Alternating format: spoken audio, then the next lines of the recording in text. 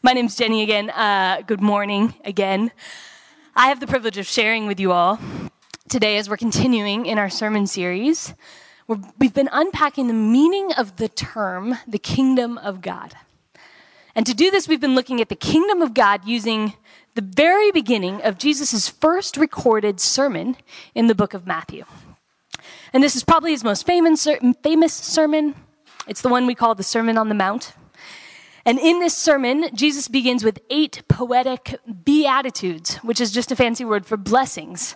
And I'm not sure, but we call them beatitudes. And the specific blessing we're studying this morning is found in Matthew 5, verse 9.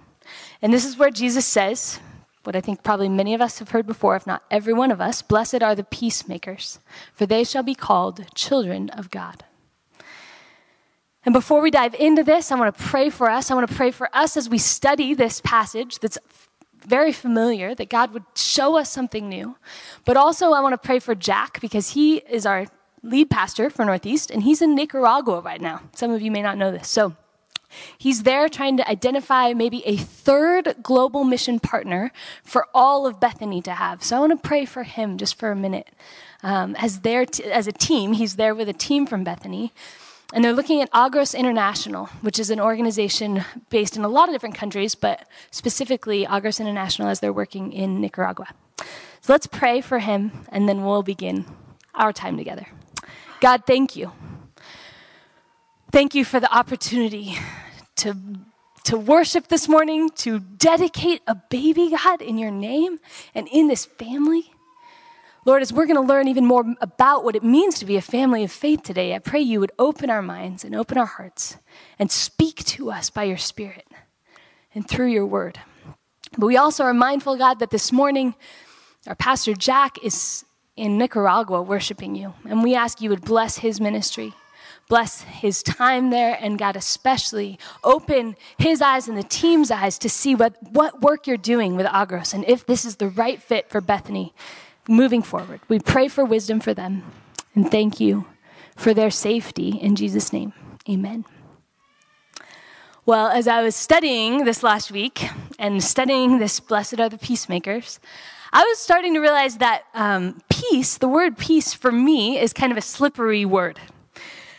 And the first thing I thought of as I was kind of mulling that over, have you ever been in a church where they pass the peace? Anyone? Pass the peace before? This is common in a Lutheran church, Episcopal churches. It's possible they're doing it in the sanctuary right across the way from us. Presbyterian churches sometimes do this. And I always cringed a little bit when it was time in my Lutheran church growing up to pass the peace. For one, I'm an introvert, and I was especially an introvert as a kid. And so making small talk with adults, even for 30 seconds, was kind of a terrifying concept. But also, I kind of never really knew what passing the peace meant. Is it like passing potatoes? Is it like passing a football? What is passing the peace? And is it more like, even with a master's degree in divinity from seminary, I'm still not sure I could really tell you what's happening there. And it's a tradition that's been around thousands of years. I'm not actually trying to mock it. I'm just telling you, for me, when I do that, I'm still not quite sure what's happening. Peace just has a lot of meanings, actually. In our English language, but even in Scripture, in the Greek language, the Greek word for peace, eirene, has a lot of meanings. It can mean an inner calm, kind of a centeredness spiritually. It can mean security or safety. It can mean the absence of conflict. It can, at a macro level, it can mean, the absence of war between nations. Or, in Scripture, it can mean the peace that passes understanding, the peace of Christ. And so there's a few things I want to clear up about this word before we get into our study. Because most importantly, we're not talking about a peace that is the mere absence of conflict. It's not just the absence of conflict. And I think that's often kind of where our brain goes. Because if that were our end, we would just try to shut down any conflicts that are happening, no matter what. And that's not what Christ is calling us to. But, ironically, this is sort of my default personality. When I was a junior in college, my best friend and college roommate from when I was a freshman decided to get married and move out. She was just 2 weeks after turning 21. She marries her high school sweetheart and then moves to Shreveport, Louisiana. We were in college at SPU, so across the country. Her new husband was stationed in the Air Force there. And you can imagine that was hard for me as an introvert with a few close friends. So she's now in Louisiana. Summer break comes just a few months after they got married, and I fly down to visit her. And and they had a little one-bedroom apartment in Shreveport. And a little background info on me as a 20-year-old Jenny. I was a little bit sheltered as a college student. That might shock some of you. Probably not. But at that point, I had just started dating someone for the first time, no serious relationships. Outside my immediate family of my parents and my sister, I don't remember ever having a fight with anyone. And so here I am, I'm sitting in Susan's apartment in Shreveport, and she and her new husband are, 21 years old and living 3,000 miles from home and trying to figure out married life. And you can imagine there were a few conflicts, arguments, while I was there. And some raised voices and some slammed doors and maybe a few swear words and nothing that most people don't face in marriage, especially the first few years. But this was my sweet best friend, and I was shocked. And I remember so badly just wanting to disappear through the walls, right? Or to just do anything to make that fight stop, the fighting stop, make peace. I was that way as a kid. Anytime my parents fought, my sister fought with my parents, I would want to do anything I could to peacify things, right? But I want to warn us today, that's not the kind of peacemaking we're talking about. Peace isn't the mere absence of conflict. And it's definitely not the avoidance of conflict, which is me. Jesus didn't say, blessed are the conflict averse, right? Which would have been a more apt description of me. Unless we settle for the cheap kind of peace, which is that, it's an important distinction to make. And so true peacemaking is usually difficult. It means stepping into conflict, not avoiding it. It means something much deeper and more complete than the absence of conflict. That's my little caveat this morning. And this is why, if you noticed on your outline, I know some of us are more outline-oriented than others, but there's an outline in your bulletin. We're using a building metaphor this morning to consider what it means to be a peacemaker, the way Jesus is talking about it. And that's because it's not a small task. It's not something you check off a list. It's more like building a house. And I'd like to argue with us this morning that this is what the world sees as true and effective peacemaking. It's just the very sort of tip of the iceberg or outside of a house. And people who know more about this than me tell me that a foundation of a house is really important. But more than that, you need, what is it called? A framing. You need a framing of a house. Before you put siding on, before you put roof on, you need a frame.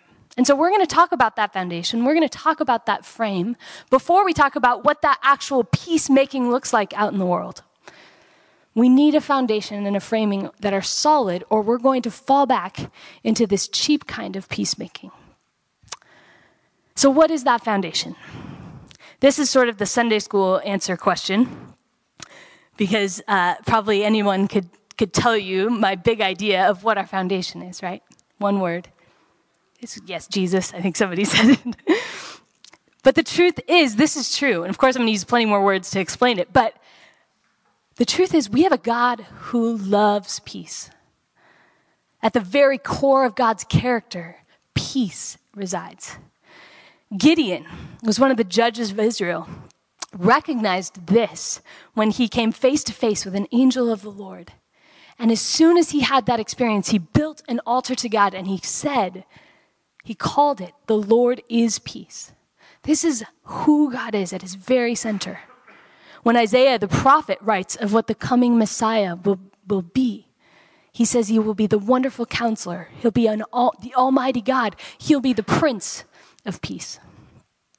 And all over the New Testament, of course, the authors refer, especially in their benedictions and their openings, to the God who is the God of peace. And so if that's true, then Jesus is the human image of what God's peace looks like. And this is like all the Beatitudes. Blessed are the meek, right? Blessed are the pure in heart. Jesus is the peacemaker, the ultimate example and embodiment of what it means for us to be peacemakers, what it looks like. And the reality is, Jesus wasn't just a peacemaker during his life on earth, right? He is the peacemaker. Now, tomorrow, he was here, he is here to make peace for us, for you and for me. And before we can ever hope to understand the deep, true peace of God, we have to understand this. The text Matt just read for us lays this out pretty clearly in Colossians 1. Thanks for your affirming of the text I chose. Colossians 1 says, we were at war with God. We had shunned him. And I'm using we intentionally in the collective sense because we are Israel's history. Our human history is collective. Israel's history reveals over and over again how each time God would reach out, seeking to restore relationship, seeking reconciliation with the humanity. We humans kept rejecting him. We would ignore our Creator. We were missing out on the chance to be in relationship with the Almighty God. And instead, we were choosing violence and idols and emptiness. And this is the pattern throughout history before Jesus, from Adam and Eve to Cain and Abel, from King Solomon and King Ahab to the prophets and the time of the exile. This war with God is part of our history as human beings, but it's also part of our personal history. It's not just collective. We, as each of us as individuals, and this is hard for me sometimes to admit still, we have warred with God. Some of us are still warring with God. We've tried to be our own God, or we've at least tried to control our God, which is where this idea of idols came from, someone we can see and control. We've remade our Creator in our own image, or in the image of something we think would be easier, and turned away from the one who made us. This is the very root of our lack of peace, individually and as a human race. And so God does the unthinkable. And this is a familiar story, but this is core to this calling of it for us as peacemakers. God does the unthinkable. God becomes a human being, right? He becomes a mortal, helpless baby of a poor young mom and dad. And God lives as a human being. And doesn't just live, God dies as a human being. And this act, this step towards us, is God's ultimate invitation to find peace with him, to stop making war. He gives us the very ability to have peace. Paul writes in his letter to the church in Colossae, part of what Matt read, for God was pleased to have all God's fullness dwell within Jesus, and through Jesus to reconcile him to himself all things, making peace through his blood shed on the cross. Now, I want us to notice here how this works in Jesus' life, because this making of peace wasn't complacent. It wasn't avoiding conflict. Jesus walks straight into our mess and offers up everything, ultimately his life, his blood for our peace, so that we might know that God loves us beyond a shadow of a doubt, so that we would no longer see ourselves as God's enemies, but as God's sons and daughters. And this is our foundation for knowing peace. It's the assurance of knowing that we are loved and that nothing, not our past, not our failure, not the war we've made with God, not even death can separate us from that love.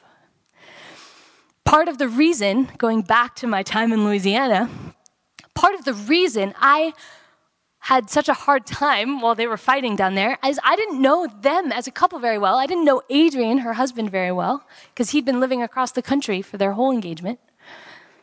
And so part of the reason I couldn't stand to be in that room while they're fighting is I didn't know whether their love was deep enough to sustain that kind of fight, right? I didn't know that Adrian was going to stick around. I didn't know that this fight wouldn't be the one where someone was moving out at the end. And just in case they ever listen to this sermon, I didn't actually ask their permission to share this story. They're not here. I'll let you know that this April, Susan and Adrian will celebrate their 14th wedding anniversary. And when I witness them fight today, which is really rare, I have far less anxiety, right? I can stay in the room, actually. But many of us know that that's not always true. That many kids, even with the most stable parents, have a lot of anxiety and fear when they witness their parents fighting for that same reason. Do we know deeply enough that love is that there's a foundation there? And unfortunately, we don't always prove our kids wrong. And adults don't always have the foundation that they can build lasting peace on top of. And that's why our foundation for peace can't be anything less than Christ. Nothing else, no one else is strong enough. Everyone else and everything else will ultimately crumble. But knowing Jesus better and better and experiencing that love God has for us more and more is the very thing that supports and cares for that foundation of this house we're building today. It's the support for every other relationship we have. And certainly, as we're then trying to be peacemakers in the world. So, that's the foundation. The framing is the next thing. And I was just kind of embarrassed as we were studying this as a teaching team, and I realized I wouldn't have been able to come up with this on my own. But I need to go build a house. I would argue that our framing is to be actively engaged in God's church. In our human history, our war has not always only been with God. And I don't actually have to spend very long on this point because everyone in this room, I think, knows it. In Genesis, Cain is the third human we ever meet, and he kills his brother because of jealousy. King David kills a man in his army, right? Because he wants his wife. I don't need to keep going. I doubt anyone in this room wants to argue with me that as a human race, we've had a tough time not killing one another, much less experiencing the deep and whole peace of God. But Jesus' death and resurrection does not only mean that we're reconciled with God. It means we're reconciled with each other in God's church. In Paul's letter to the church in Ephesus, this is one of my favorite passages of all of Scripture. Ephesians 2, and talks about how the church is now going to be after Christ. How there will no longer be a chosen race of people, the Jews, and then everyone else, the Gentiles. How instead, starting in verse 13 of Ephesians 2, Paul says, "Now in Christ Jesus, you who were once far away have been brought near by the blood of Christ. For he himself is our peace, who's made the two groups into one, has destroyed the barrier, the dividing wall of hostility. His purpose was to create in himself one new humanity out of the two, thus making peace." Paul's saying Jesus is our peace with one another, not just with God, but that in fact Jesus has made us one people. And that there is no more Jew versus Gentile. There's no more male versus female, or black versus white, or Arab versus European. All those dividing walls have been broken down in his peacemaking death and resurrection. And how does this possibly work? You should ask that question, because it's a good question. How does that possibly work? We still see this happening all over our world. Well, let me tell you. No, we're still learning that, right? But a little later in Ephesians 2, we read Paul tell the church, because of Jesus' work, you are no longer foreigners and strangers, but fellow citizens with God's people, members of his household, built on the foundation of the apostles and prophets, with Jesus Christ himself as the chief cornerstone. In him, the whole building joins together and rises to become a holy temple in the Lord. So I might not have come up with the building metaphor all by myself, but it's in Scripture a few times. But the reason we're able to experience this unbelievable kind of peace together is everyone who follows Christ is now a brother or a sister of Christ in God's household. Literally, because we are now a family. It's what we were just talking about with Eric and Jenna and Ellie. Every one of us in this room has been adopted into the same family, right? All of us have been given a new identity, and that doesn't mean, it doesn't matter that I'm a woman anymore. It does. Or that it doesn't matter that I'm actually a white woman anymore. It does. It matters. What it means is I'm now free to be a woman and not be at war with men. It means I'm free to be white and not be suspicious or afraid of people of other races. It means I can be more fully who I am created to be and not be afraid.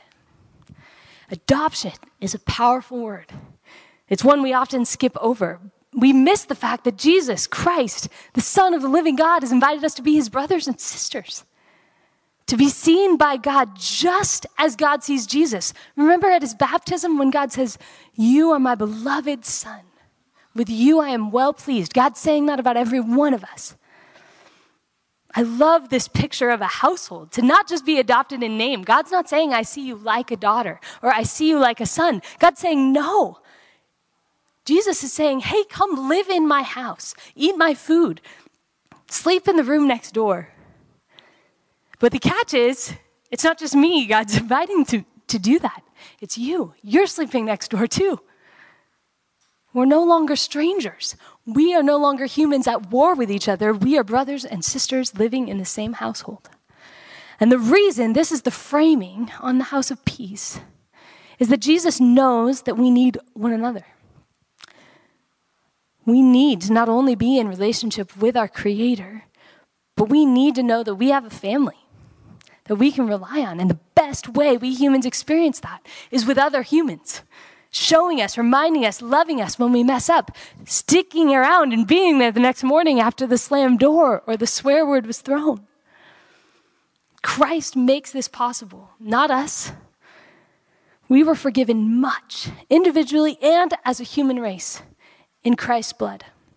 And as those who've been forgiven, we've received the power to forgive, which is, I think, a key part of this living in relationship with each other. One familiar example of this peacemaking that's going on within the church is from Rwanda. I know we've probably spoken of these examples before, but I want to just briefly remind you of what's going on in churches in Rwanda. They've been working for 20 years in the aftermath of the Rwandan genocide, 20 plus now, to seek to further the reconciliation efforts so that Hutus and Tutsis can worship in the same buildings, same churches. I recently found a CNN article that was published 20 years after the genocide, so in 2014, about a Rwandan pastor named Stephen Gahigi. And he fled to Burundi when the genocide started, when the killing started. And then when he came back, he found his family was gone. He found they had been all killed. His home was destroyed. But a few years later, he decided to become a pastor. And he graduated seminary, and he chose to go to a prison in a place called Bugesera. And this prison housed thousands of people who'd been convicted of perpetrating the genocide. And he even met the men, a group of 15 men, who had been responsible for killing his sister. And what did he preach to those people in prison? That God forgives them. Keep in mind, most of Rwanda is Christian. Most of those people in prison were Christians. And Stephen preached to them that they were loved by God. And when the reporter who was writing this article asked him, "How could you do that?"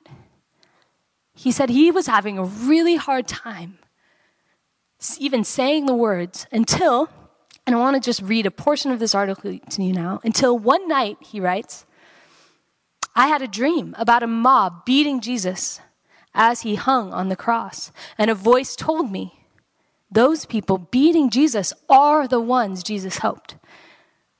They killed your countrymen and your family, but you can help them."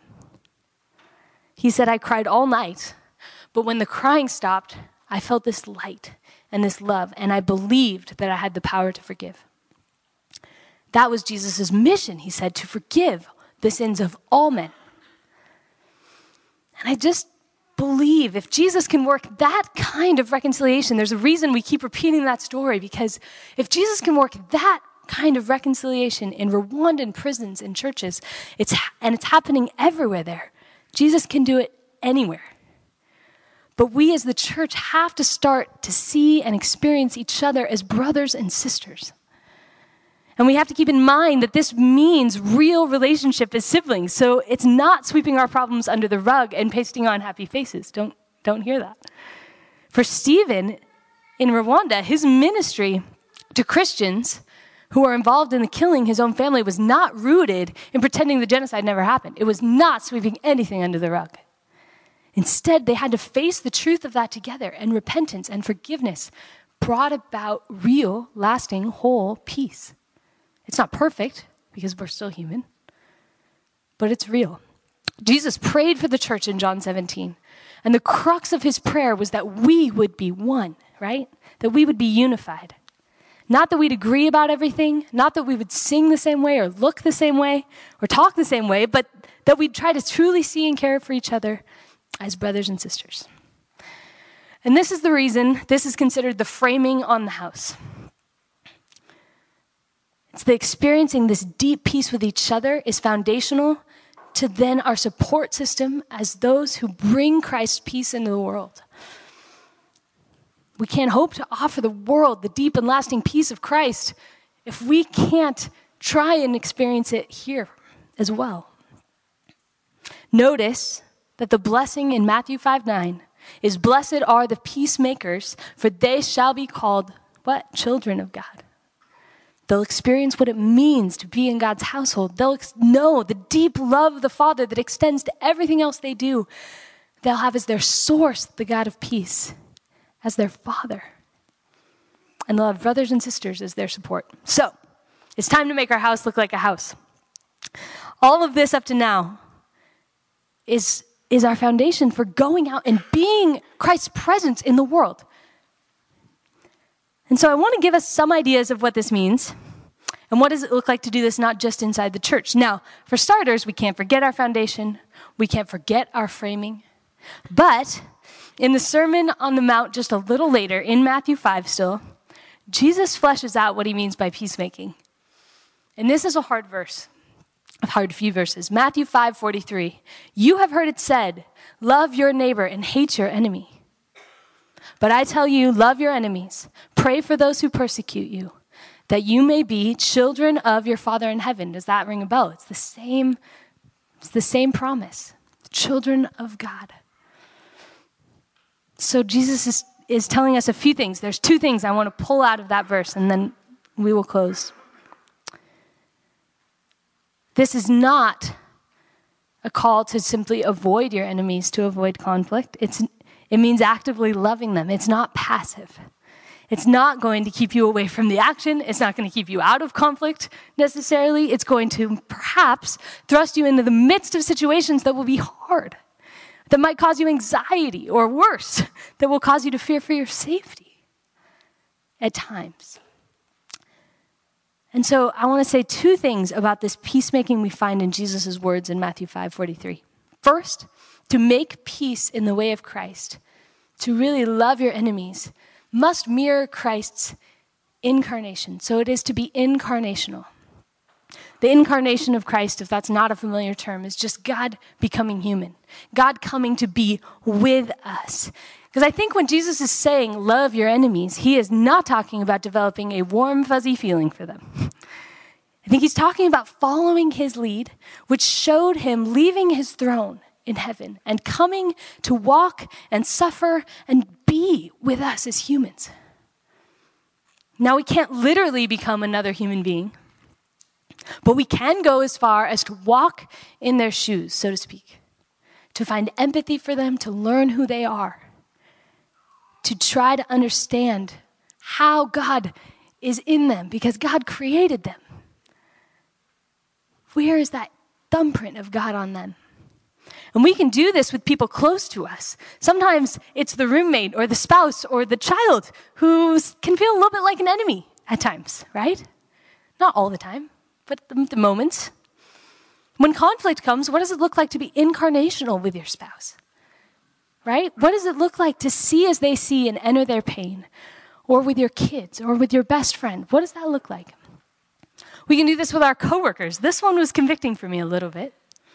None of the coworkers here, but, right? I know in my experience, gossip, a little bit of competitiveness maybe, is rampant in the workplace sometimes. And we can enter into that gossip, or we can avoid the conversation altogether, or we can step into loving the person it's about, who's being treated poorly, finding out their story, learning what they need, what are their desires right now, showing them how loved they are, bringing the presence of Christ's peace to that relationship.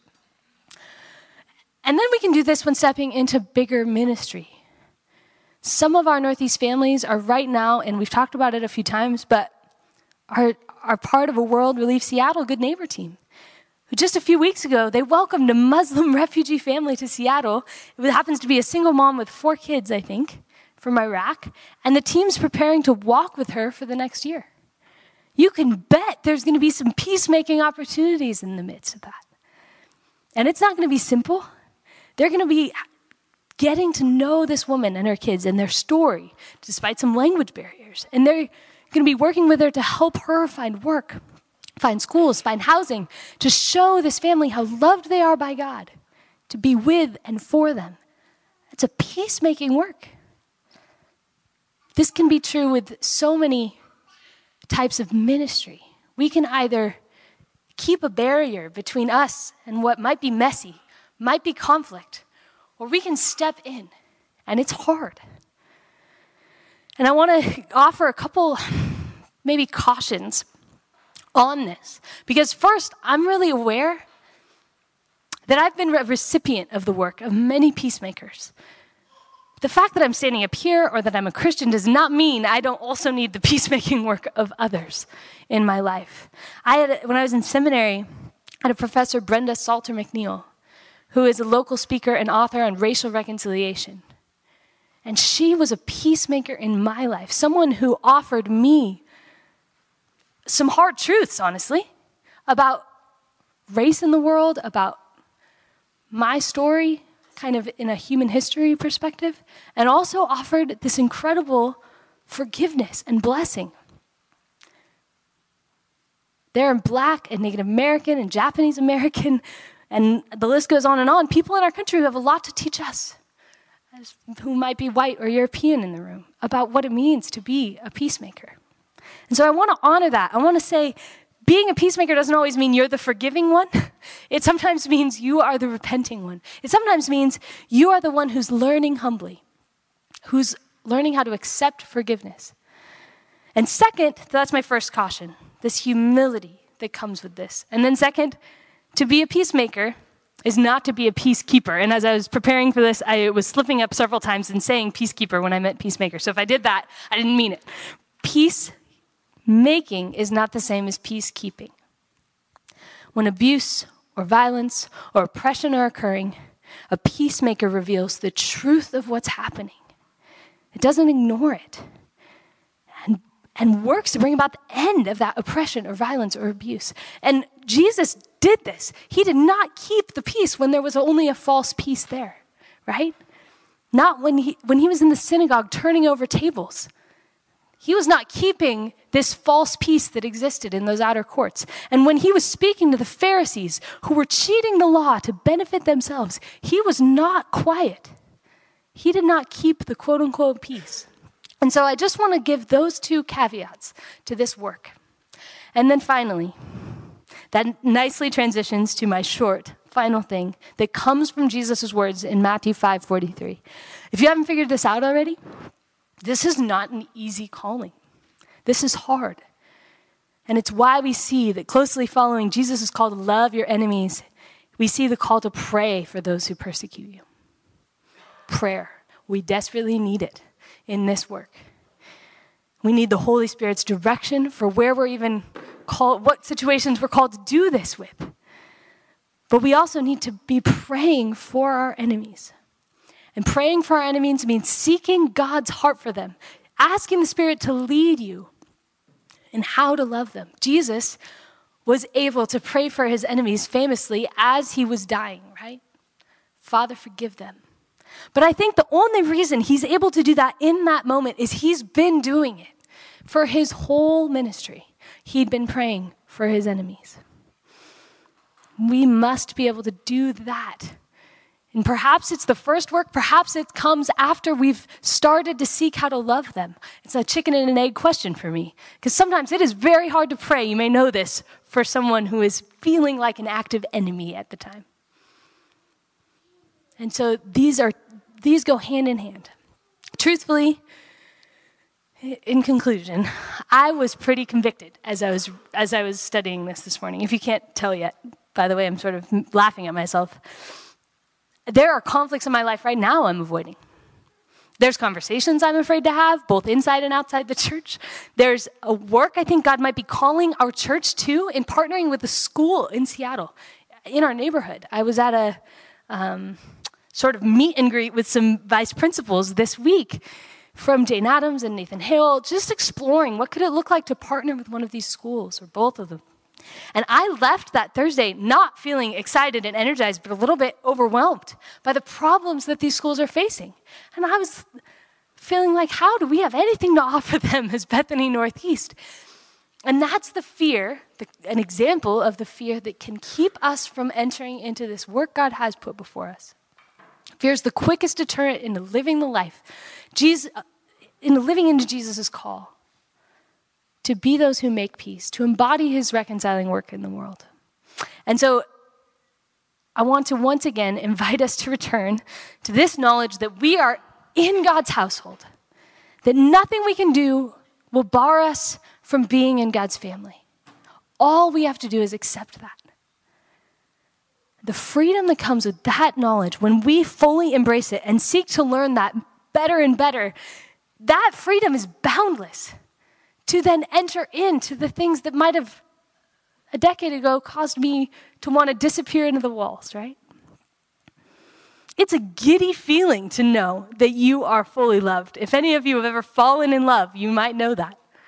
That's the feeling that propels you to do crazy things, like enter into God's work in this kingdom. And so that's what you're invited to this morning, to experience that tremendous love God has for you, that it might empower you to then be a peacemaker in the world.